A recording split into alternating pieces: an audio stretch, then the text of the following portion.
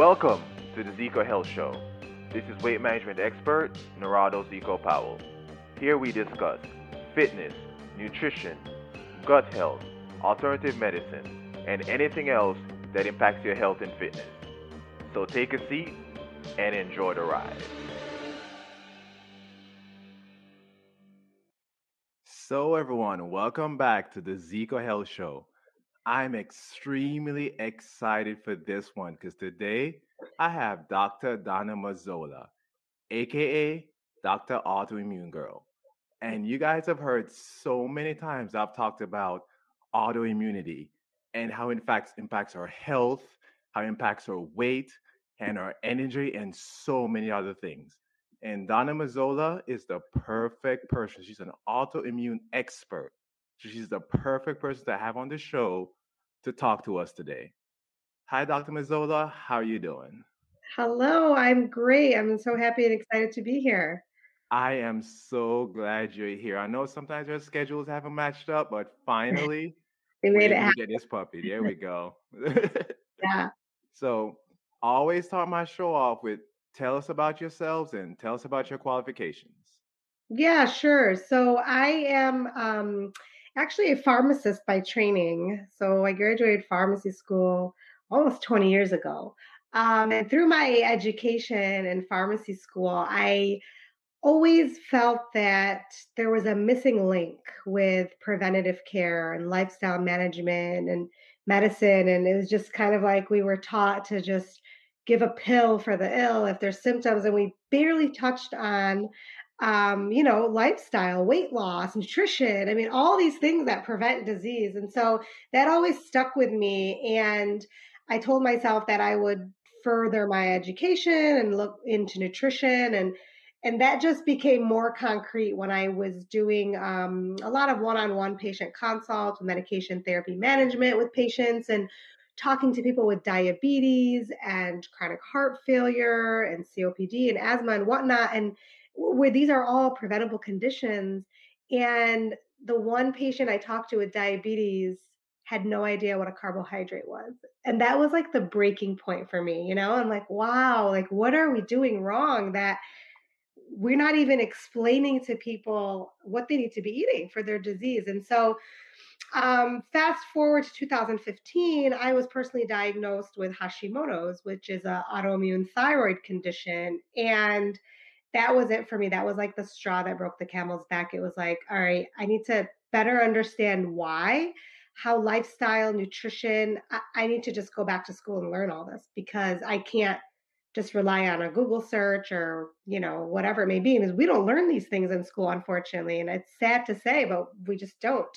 And so in 2020, actually last year, I graduated with a master's degree in human nutrition and functional medicine, which helps balance my background in pharmacy. And so, with that schooling, I started my blog, Dr. Autoimmune Girl, where I felt that I could empower others with what I was learning to take control of their health and potentially get off of medication, understand and learn the reasons why, understand what lifestyle implications they can input into their daily life to just feel better and delay progression of disease, especially for autoimmune. And so the blog has grown so much over the years organically just because I'm sharing my knowledge. And that's the main purpose of the blog. And so, it's led to things like this, being able to get on the show and talk even more deeply about these topics. Well, I'm glad to have you here because we're going to get pretty deep today, guys. Yeah. So hang on to the edge of your chairs and get your notepads ready because she's about to school us all, okay? Just let you know that. But yeah, you are so right. You do have a lot of knowledge to share. Of course, I've been following you on Instagram and I love your posts. And every once in a while, you post something. I'm like, wow, I didn't know that. Let me research. Let me learn more about that. And I love where there are doctors and experts like yourself who's now spreading this knowledge. I have just a short story myself. When I used to struggle with really bad allergies and asthma, and when my allergies would bother me so much that I would get dizzy and I couldn't breathe. I had to go home, lay on the couch. It was awful. And a lot of times is when the pollen count was high. Sometimes I didn't check, so maybe the pollen count was or wasn't high, but that was always my excuse. So anyway, I I kept asking the doctor, is there anything I can do, any changes that I can make? And he said, no, take your Advair, albuterol, and some pill. I don't remember what the name of it is anymore. And I said, well, okay, I'll take those, but anything else, lifestyle changes? But this is before I started studying nutrition. And he said, no, this is what you have to do. And I said to myself, I was in my mid 30s. I'm not going to be on medicine the rest of my life. If I start this now, there's no end to this. Yeah. So the first book I picked up was a book, The Plant Paradox by Dr. Stephen Gundry. I'm sure you're probably familiar with him. And I started learning about lectins. Never heard about lectins a day in my life. He started talking about leaky gut, and of course, back then, leaky gut it's still kind of new, but it was really new back then. Like we didn't.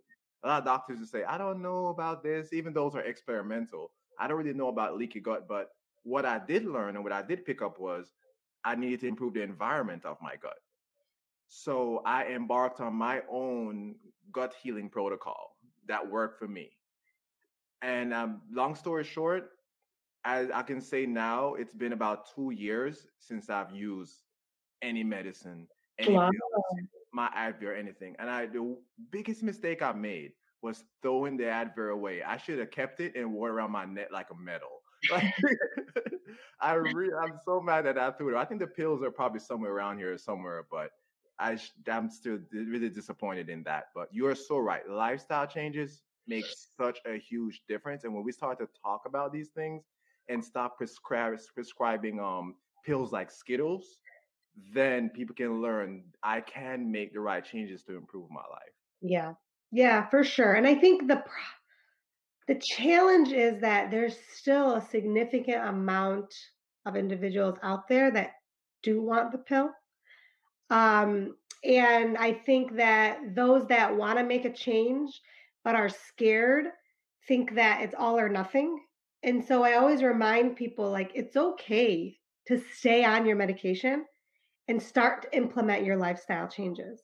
And with that, you'll notice it's like you shift the scale. And so then all of a sudden you're doing way more lifestyle changes, the need for medication comes down and you'll see that. And so like don't be scared to jump in and just try anything like the low hanging fruit to make those changes to just slowly decrease the need for medication and get control of your health. Essentially, you don't want it to control you, you want to control it.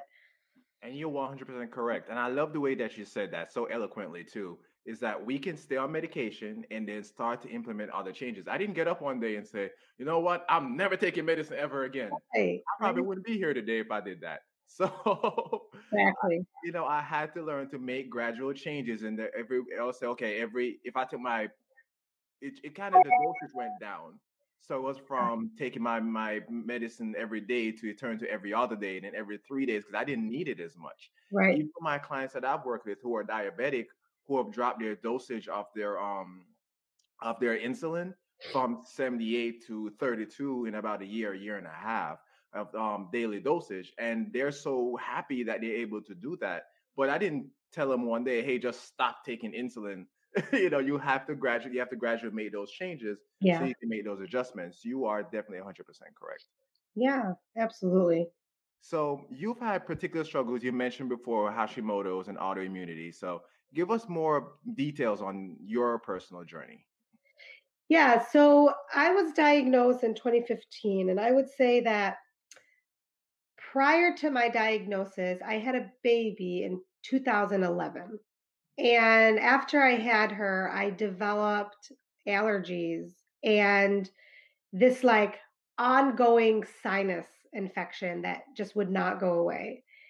And in the years to follow, I was probably put on antibiotics on a monthly basis. And so you can only imagine what that did to my gut. At that time, I had no idea what I was doing. So I was taking antibiotics regularly. I wasn't feeling any better. I didn't understand the nutritional aspect or foods or nobody taught me any of that, right? It was just like they kept throwing pills at me, trying to make me better, and I wasn't getting any better. So then, come 2015, I was training actually for a half marathon, and I was eating right. I was running a lot, throughout the week, and I was noticing like I'm gaining weight. Like I'm not even able to lose weight. It was just so bizarre. I'm like, this is crazy. Why is this happening? And I noticed that my hair was really dry and brittle. And I said, and just having my medical knowledge, I'm like, there's got to be something going on. Like I want my thyroid checked. So I went to the doctor and she checked a regular blood panel. She checked a TSH, which is the most common level to check for thyroid disorders. But it's not the end all be all. And so I'll get into a little bit more of that later. And she also checked my cholesterol panel. So my levels came back. My cholesterol was actually elevated. And my TSH was quote unquote in the normal range. All right. So it was around 4. And the range there is about like zero point 0.5 to 5.5. So it was technically normal, but really what optimal is for optimal health is between 1 and 2. So she's like, well, your TSH is normal, but it's bizarre to me that your cholesterol is elevated, which we know our thyroid is like the hub of metabolism, right? So obviously something was wrong that my cholesterol was high. And so she checked antibodies. And so when somebody has an autoimmune disorder, there's some type of attack going on in the body. And so a lot of times we can measure that and we can measure that level of inflammation with antibody testing. And so for Hashimoto, she checked a TPO antibody, thyroid peroxidase, and it was through the roof. And so that was all right, looks like you have Hashimoto's, like that's the number one way to obviously diagnose it. And that was kind of like the starting point of I guess my purpose, I would say. Like that's when it began. At first it was like shock and then mad and angry at myself. What did I do? And then it was like, okay, that's enough. Like that's not going to make you better. You got to find out how you can take control of this. And I was so bothered that I had to take a pill every day, and so that's how I embarked on my journey to better health. And so it's been about 6 years now, and I still tell people like I have my ups and downs, just like anybody else would, just like any other patient. I'm no different. I might have some of the knowledge, which I try to share with everybody, so that everybody can benefit just like me and make those changes. But it's normal, right, to have your ups and downs with autoimmune disease, and sometimes, and there's so many factors that impact it. It makes it so complex, and of course can be super frustrating, but it's been a long road, but a good one. Oh, I can definitely understand that. And it says something that's key too about thyroid being the hub of our metabolism. Okay, that's something that a lot of us just don't understand, even those who are in the medical community, which is Wow. scary to me. um, I agree. is that we just don't get that. And then also with your thyroid, then we're talking about hormones and hormonal imbalances. And when we talk about a TSH or a T1 or T2 or a T3, those imbalances plays a huge role in lipolysis and fat oxidation. So working with an expert like Dr. Mazzola who understand these things can make a huge difference for us, not just in losing 10 pounds 2 3 months from now, but Yeah. training our hormones, rebalancing our hormones so we can continue to lose weight and burn fat even as we age. So yes, you really gave us some great points there. So with that being said, let's dive a little bit deeper into thyroid dysfunction and what are some things that may contribute to it? Of course, it may look differently for each person, but just in Right. Yeah, so I mean, even like just autoimmune disease in general. So there's several, right, that are out there, but like what causes it? So typically, the first thing somebody has to have is some type of genetic predisposition. And so it's in your genes, but people are like, okay, well, if my mom had it, that means I'm for sure going to have it. And it's like, not necessarily, because those genes have to be turned on. And then that's where those environmental triggers come into play. And so, what contributes to that development? It's like things like infections that may occur, like the Epstein Barr virus, which is also people know it as mono. That's highly linked to autoimmune disease development and Hashimoto's. We're even seeing that with COVID, unfortunately. We're seeing about 40% of cases leading right now to autoimmune disease development. So, viruses are not cool. So they are linked highly to just immune dysregulation and leading to autoimmune disease. Like your body can't tell how to turn it off, how to distinguish between self and non-self, and so it leads to autoimmunity. Other triggers include chemicals and toxins. Things like air pollution, things in the environment, toxins from makeup or self care products or cleaning supplies. We're exposed, flame retardants are on our carpets and our mattresses. And I mean, we're exposed to chemicals all day. And so that exposure can cause that immune dysregulation as well. Things like smoking by itself, I mean, that leads to immune irregularities. Um, what else? Various dietary factors, obviously, different, foods and food proteins and food antigens that, and ultimately what happens is we have that leaky gut where then we start getting more sensitive to different foods because these foods are spilling into the bloodstream and they're not protected right inside the gut cell walls and lining. Um, Other things that contribute, trying to think, oh, a gender, like hormones, huge, right? So women, 78% of women, we think of autoimmunities, 78% of those that have autoimmunities are women. So it's gender bias for sure. And unfortunately, that's because of our hormones, and that X chromosome that we have, as opposed to men. And so there's just so much complexity with that. But unfortunately, just being a woman puts you at a higher risk, and post pregnancy is typically when we see a lot of autoimmune disease develop. Oh, wow. And you posted something on Instagram about that, I think, a couple weeks ago about women. Just being a woman, you do have a higher exposure or higher chance of developing autoimmunity. That's really powerful, and I know that's something that scientists going to keep looking at going forward to find out why that exactly that is and how to overcome it. But you did say a couple things that I do want to touch on as well. Yep. First, you talked about genes. I was actually having a conversation with one of my friends earlier this week, and she was talking about how genes play um, a factor in obesity. And in her mind, she's like, "Well, my husband's family, they all have, they're obese, so he's dealing with that issue." Yeah. And I started talking to her about. I didn't use the word epigenetics, but that's basically what I was talking to her about, and explained to her that yes, genes do play a factor, but that's only one factor. Like you mentioned, environmental, the things that we eat. Do we are we active? Of overall lifestyle. Just like me, I brought the example of my asthma and my issues with my asthma, and that almost everyone in my family struggles with asthma. I'm the only one that made the changes that I've made today, and I'm the only one who doesn't have that issue anymore. Yeah. So yes, I could sit around and say, "Well, everybody in my family struggles, so I'm gonna take Advil for the rest of my life." Probably wouldn't be Advil. Every 5 years or so, they're gonna give me some other crap to take. So, but I decided to make those changes. So that's really important for people to understand that. And then when we get into environmental, it is so important to talk about that. Right now, with COVID running rampant in India, one of the biggest reasons why is because the air pollution in India is so bad, and we need to be very mindful of that. And yes, a lot of my listeners don't live in India, but if you live here, there are things you can control within your own home.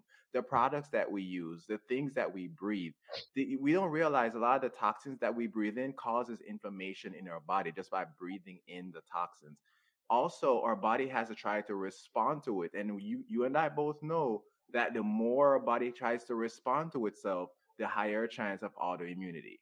So the chemicals in the food in the products that we use play such a key role. And I recommend, if anybody, if you can, please switch to more natural products as much as you possibly can, because it's made such a huge difference in my life and so many other people that I've worked with. And if you can, you should do it the same, because you might not be able to.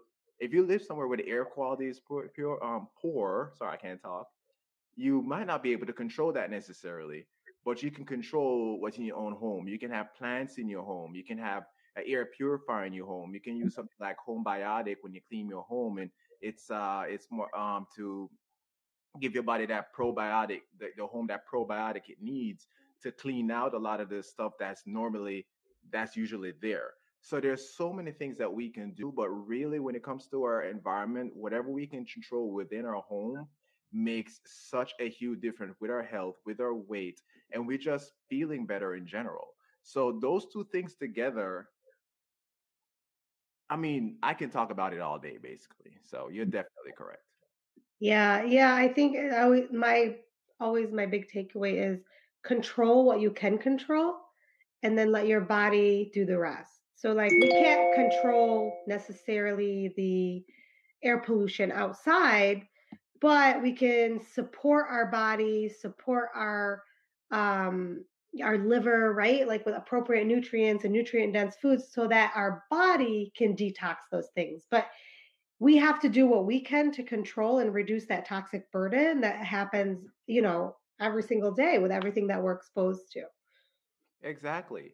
And now that with a lot of us working from home, I know some of us are going back to the office, but with those who are working from home, you have such control over your home environment because you're there so much. So, you know, in making sure that it is clean and using the right products and you're breathing the right things and you're purifying your home consistently makes such a huge difference.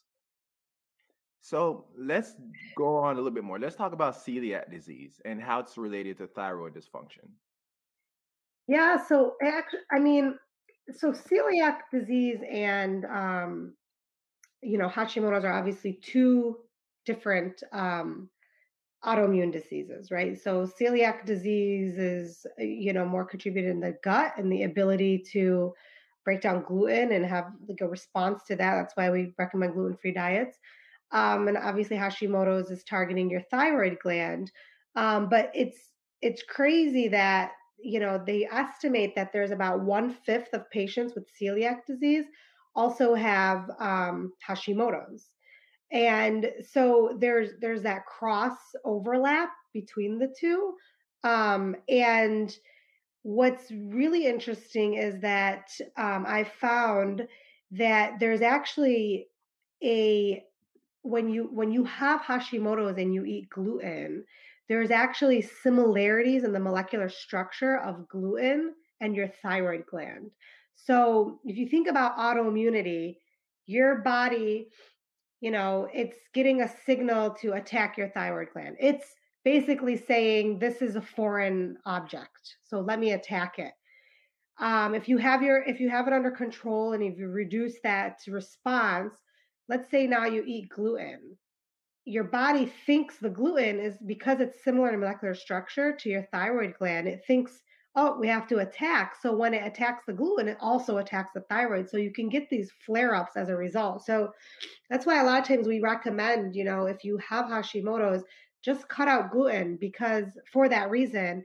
And a lot of times we already do find that, like I said, 1/5 of the people do have actually diagnosed celiac with Hashimoto's. And those that don't just have that gluten sensitivity because of that molecular structure and similarity to the thyroid gland that leads to kind of like an upregulated disease, which you don't want, obviously.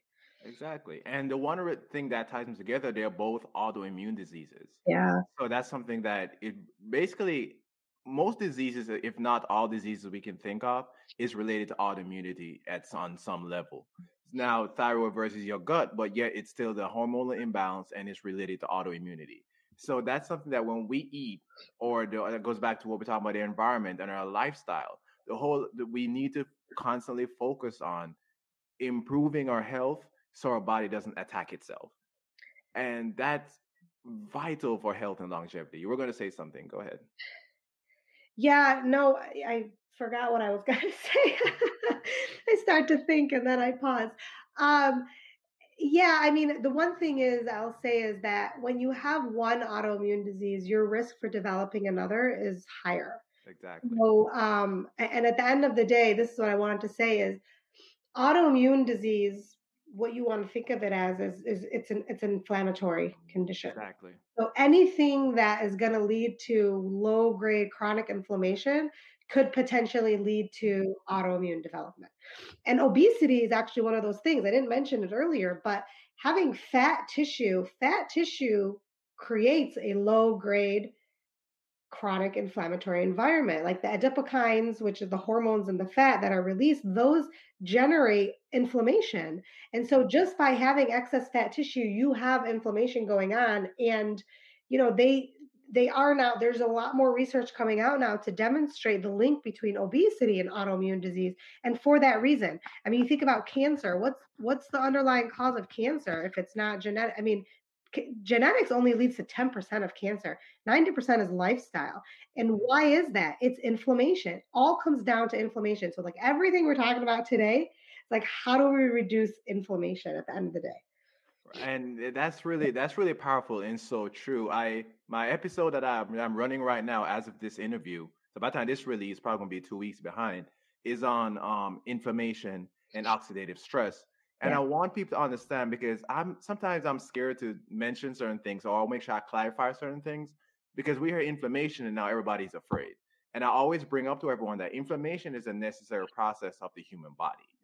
It's a matter of excess or chronic. Those are the things that we need to look out for. For example, and I'm sure you know this, foods that are rich in omega 3s are anti inflammatory, and foods that are rich in omega 6 are inflammatory. Right. Shows us our body needs both. If we get a cut, our body sends inflammatory cells to heal the cut. But if you have 20 cuts all over your body, then you have a problem, right? So inflammation is basically how the body protects and heals itself. But going back to the food part of it, we have developed on a 1-to-1 omega 3s to omega 6. Some scientists, some doctors say 2-to-1 omega 3s to omega 6. Inflammatory to inflammatory. Okay, that's fine. The average American diet, I should say standard American diet, I call it SAD, standard American diet, is about 15-to-1 or 17-to-1 inflammatory to anti-inflammatory. Right. So we got to stop and think about that. Just by the food that we eat, we are causing excess chronic inflammation.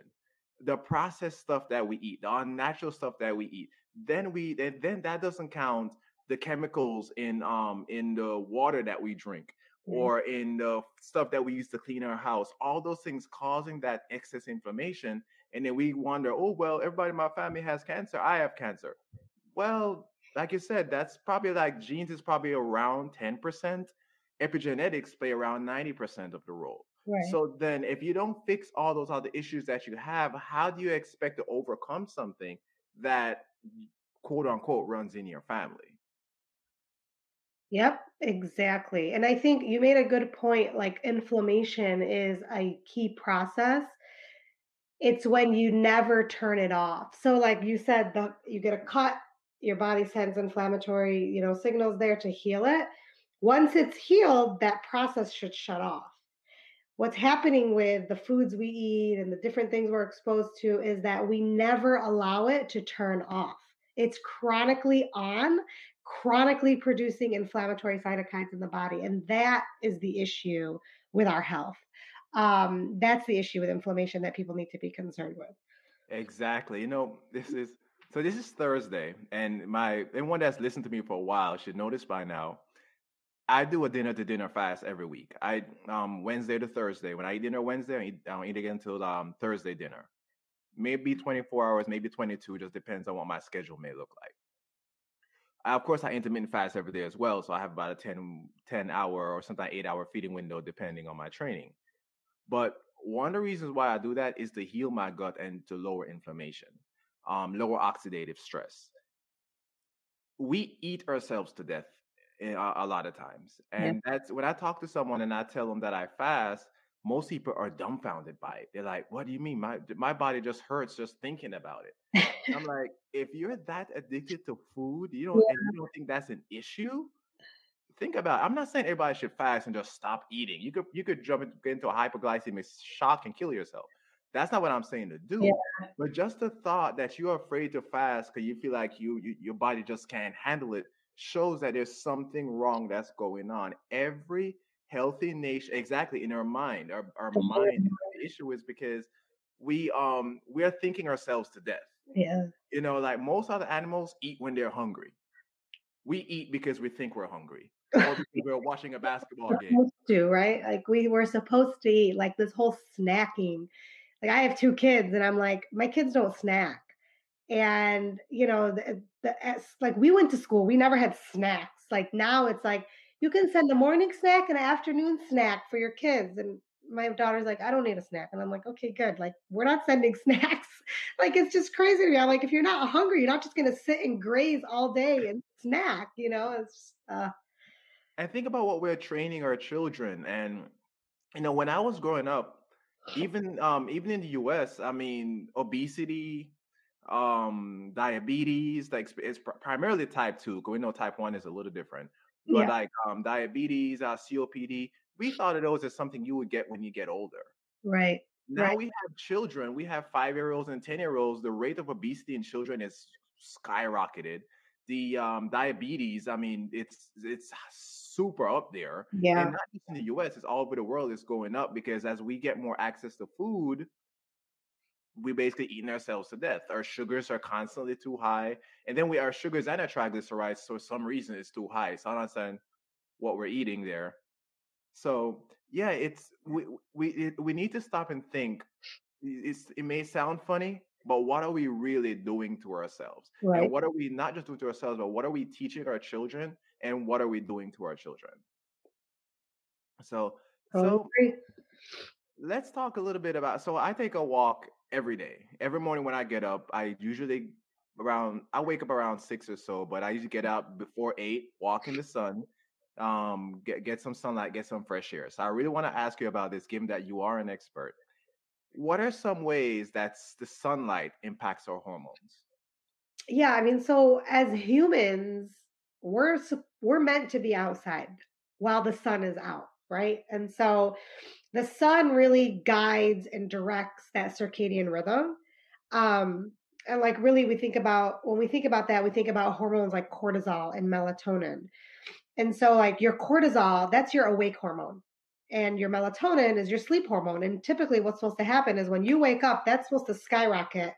It's supposed to give you that energy to function throughout the day and slowly supposed to decline, and where basically they switch spots to the point where it declines, melatonin kicks in and you go to sleep. Well, the sun actually has a direct impact on that. Like you're waking up every morning, you have direct I guess how do I put it, direct sunlight, right? Like exposure from the moment you wake up, that's going to impact your cortisol levels to rise, which obviously is great for your health overall. And then obviously puts us into that appropriate balance and rhythm so that we can sleep better at night. And melatonin, it's supposed to kick in when it does. But really, melatonin is what kind of sets the tone for that whole circadian rhythm that we have. And so, and there's a lot more research coming out around melatonin and how it impacts inflammation and cancer and autoimmunity.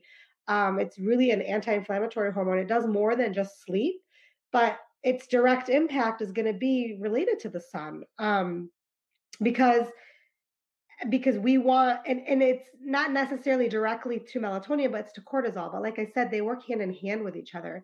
The other thing that's a precursor to melatonin is serotonin, which is, people know serotonin and they immediately think the mood hormone, right? Which is correct, but it's that's affected by exposure to daylight as well and exposure to the sun. So that it's produced normally during the day. And so you want that increase.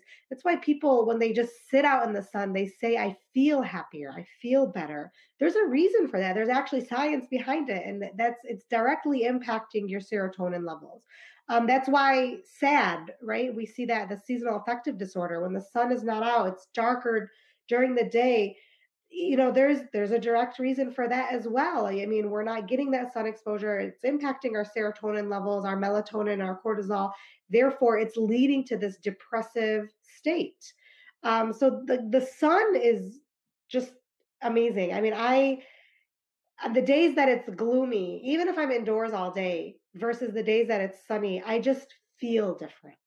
I instantly feel different. And people, I mean, I don't think anybody would argue that. The sun just has such a strong impact. And so, like, that daily routine that you have to go for a walk every day, that's something I'm trying to incorporate into my daily life. So I was just looking at my schedule, like, okay, after I drop off my kids, can I just walk for 20 minutes? Like, let me see if I can find that time, like at 9, just 9 to 9:20 before I start my day.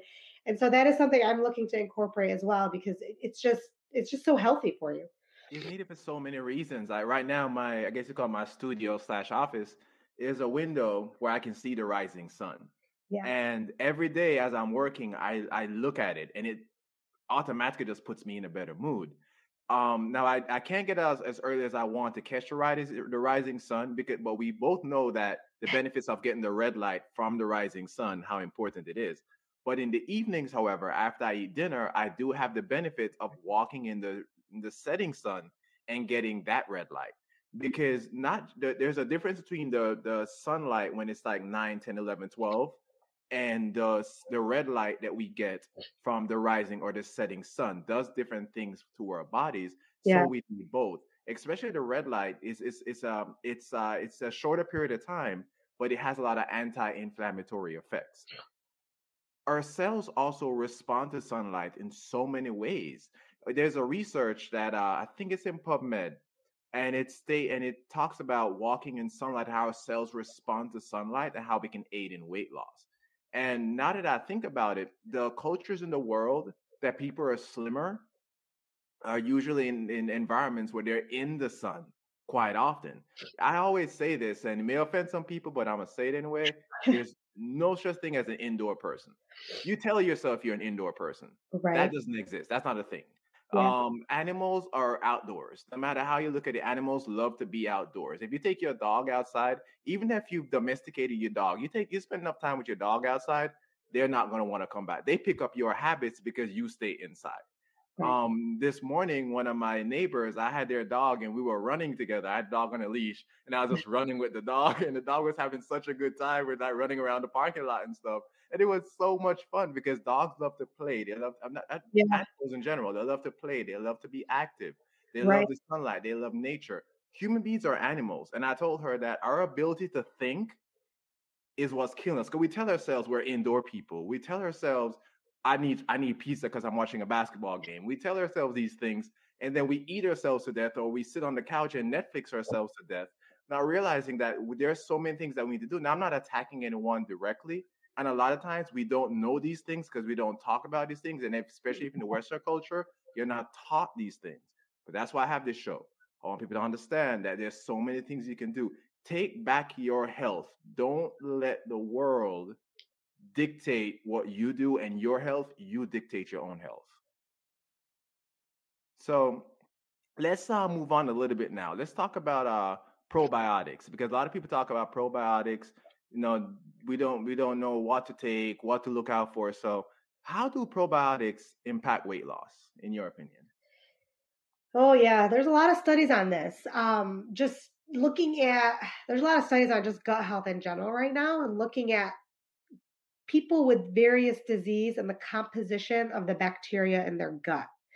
And there's actually specific studies looking at those with obesity and looking at the composition of bacteria in their gut. And there's two, if you do like a gut test, or there's two bacteria that we look at specifically, and that's Firmicutes and Bacteroides.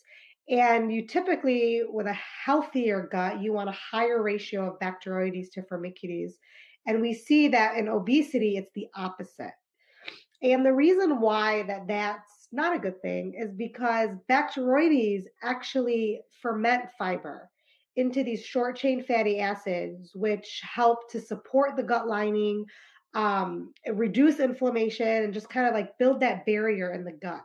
So if you have an imbalance in that ratio, because of the foods you eat, essentially, I mean, at the end of the day, it's like what you put in is what you're going to get out. So if you're not feeding your body nutrient dense foods, you're eating crap, high sugar, sugar's horrible, or even like artificial sweeteners, various processed foods, though that ultimately leads to obesity, correct?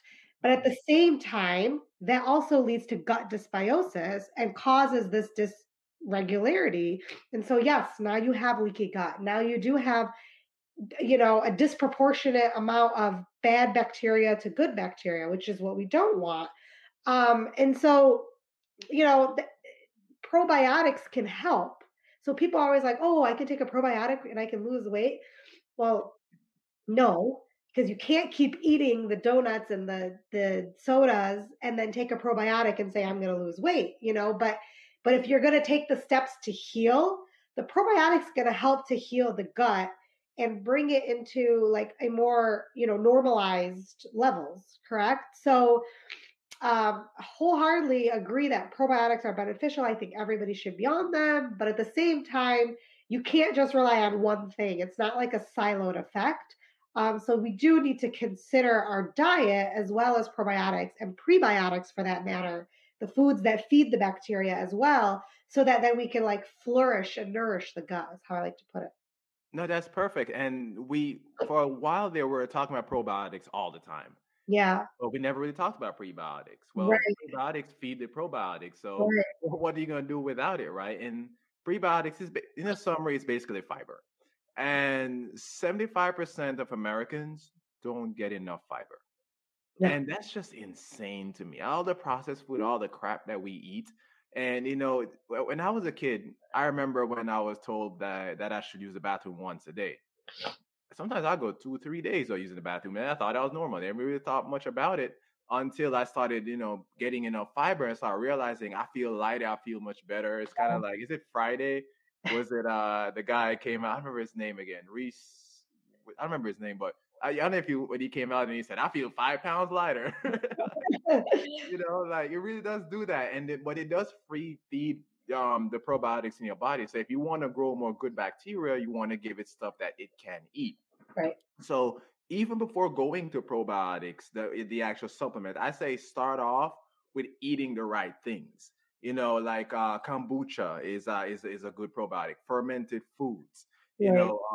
good source of Greek yogurt and be careful because don't get yogurt that has a bunch of sugar because that's going to defeat the purpose. So then you want to get good source of Greek yogurt that doesn't have excess sugar. Switch out your sugar for maybe stevia or another more steady type of sugar for your body. Stay away from alternative sugars. Some of them are 600 times sweeter than sugar itself, and our bodies They also disrupt the bacteria. Like artificial sweeteners destroy your gut bacteria. and your People mental don't health realize too. Yes, and your mental health. There's a study that that. shows that there's a connection between diet sodas or and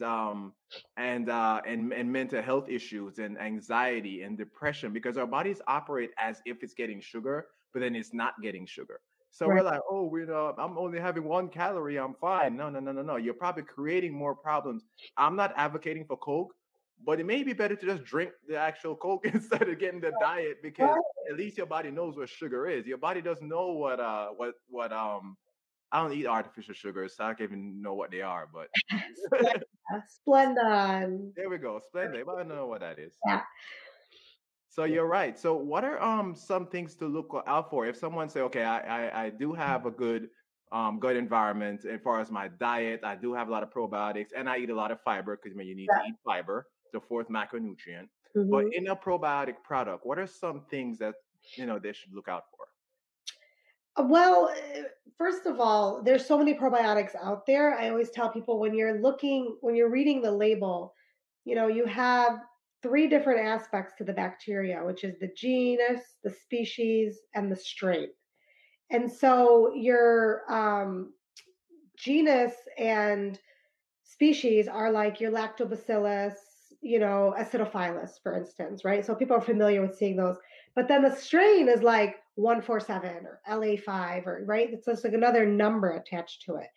And the characteristics of a probiotic are strain specific, and so when there are companies that just report out the genus and species, I automatically don't consider their product, because that means they didn't do the research on the specific strain. The other thing is I do look for companies that research that have actual research related to their probiotics. And that's super important because that's demonstrating that it's shelf stable, that it actually is getting through your intestinal tract, past the acidic environment and doing what it needs to do. So I would look for companies like that. And then the other thing is, you're looking for a variety, but you're looking for quantity, and you need at least 1 billion colony forming units. The more, the better. 25 billion, like variety and quantity and quality is key in a probiotic. And I always like to switch it up. Like, don't always keep taking the same probiotic, switch it up and diversify your gut. So you just basically just broke it down to the three things that we need to be looking for. So that's really awesome. And if anyone have questions about the probiotic you're taking or probiotics that you should be taking, you Yeah, can of course send Dr. Mazzola a message on Instagram. She'll be more than happy to talk to you and help you because these are things that we need to know. Because a lot absolutely. of times we're just wasting our money if we're buying these expensive probiotic products and they do nothing for us. Right. Some of them are not even live probiotics, really. so so Well, there's they don't survive in your gut. That's the scary, right? Like they're good on the shelf, but they once they get through your gut, the acid doesn't allow them to survive. So they have to be formulated in a certain way to be able to do that and to survive. So that's key. Exactly. So yeah, if you have any questions, feel free to send Dr. Mazzola a message or even myself. But I'll refer to her as the expert in this definitely. But yeah, it's very important to don't waste your money. Don't waste your money just because you think something is working. Work with someone who's an expert who knows what actually can work for you. So thank you so much, Dr. Mazzola. That's awesome. I want to get into this now because we talked about sun a little bit. So now I want to talk about EMF because this is something that's now we're in this 5G environment. It's becoming more and more important to understand what EMF is and how it impacts our body and our health. So let's talk, tell us some more about that. Yeah, I mean, so that's there. It's electromagnetic frequencies, right? That's what EMFs are, and they're everywhere, right? If you have a laptop, if you have a phone, Wi-Fi routers, people made their homes smart homes, Bluetooth connections, that's all generating exposure to these electromagnetic frequencies. And when they do safety reports on EMFs, they do them separately, right? To each, they're not looking at it as a compounded effect. So, like I just said, in your home, how many devices can you think of that are exhibiting EMF, right? They're like putting more exposure. So that adds up. So that added burden, it's no different than the toxic burden that we look at with various chemicals, right? That we're exposed to. It's like when they test the chemicals by itself, they're like, nope, it's safe. But they're not looking at the abundance, the quantity, and then adding it to other chemicals that we're being exposed to. So EMFs is the same thing. And why are we concerned with it? Because obviously it's a compounded effect of exposure, and it starts to add up. But it impacts our health on a cellular level. So we talk about reactive oxygen species. That's ultimately what EMFs cause. And these reactive oxygen species, just for simplicity, when we think, oh, that food is high in antioxidants. So when people say like, oh, that's a good thing, yeah, that's the opposite of reactive oxygen species, right? So you want antioxidants, to kind of regulate those reactive oxygen species because those are causing direct damage to your DNA, right? So those are at a cellular level. And so if we're impacting our health at a cellular level with the exposure of EMFs, that leads to inflammation, like that's a cause of inflammation, that's a cause of autoimmunity, that's a cause of just that overall dysregulated health. And so I don't want to stress people out, but it's something we have to think about, with our health. But at the end of the day, it's like that's that exposure that we're constantly have that we need to try to mitigate as much as we can. And that's what drives me crazy because you start out by saying the key thing. When we do that a study, we look at it on different sides. We don't look at the entire impact. We look at this one study, this one thing, what this one thing does. 5G by itself, 5G is not bad. 5G doesn't cause cancer. It doesn't cause this, doesn't cause inflammation, doesn't cause oxidative stress. But yeah, but when you're wired up all day, that's a whole different story. And that's why it's so important to go outside, to get the fresh air, to get the sunlight, and stop saying you're an indoor person and become an outdoor person. It's very important. We now know that even the earth vibrates at a certain frequency. Animals have a certain frequency. Natural things in nature have a certain frequency that where they need to vibrate. And by wiring ourselves all the time, we're basically like Wi-Fi routers. We're sleeping, we're Wi-Fi routers. All these signals going through us impacts our health on so many levels. Now, I'm not saying you should go into the dark ages, turn off all your electronics, and go live in a cave. That's not what I'm saying. But again, there's so many things we can do to limit our exposure. I know people like Ben Greenfield and Sean Stevenson who they turn off their Wi-Fi when they're going to sleep because they don't want to be a Wi-Fi router when they're sleeping. Again, going outside and, stepping away every time you possibly can. Try to limit your exposure. Those are just small things you can do to improve your hormones, the hormonal balances in your body, lower oxidative stress, lower inflammation, improve obesity, and so many things that we have control of. Yep, So, totally agree. It's not yeah, and easy. I'm That's not an easy one, but we have to be mindful of it. exactly like I said, we don't need to go into the dark ages and live in a cave, but we can do whatever we can do to limit that exposure is very important. Don't use a tablet at night, when you're in bed or on your computer. And I have a rule: my computer it stays in my studio, stays in my office. It's never on my bed. I don't Right. work on my bed. My bed is sleep time. So, just the little things like those that we can do.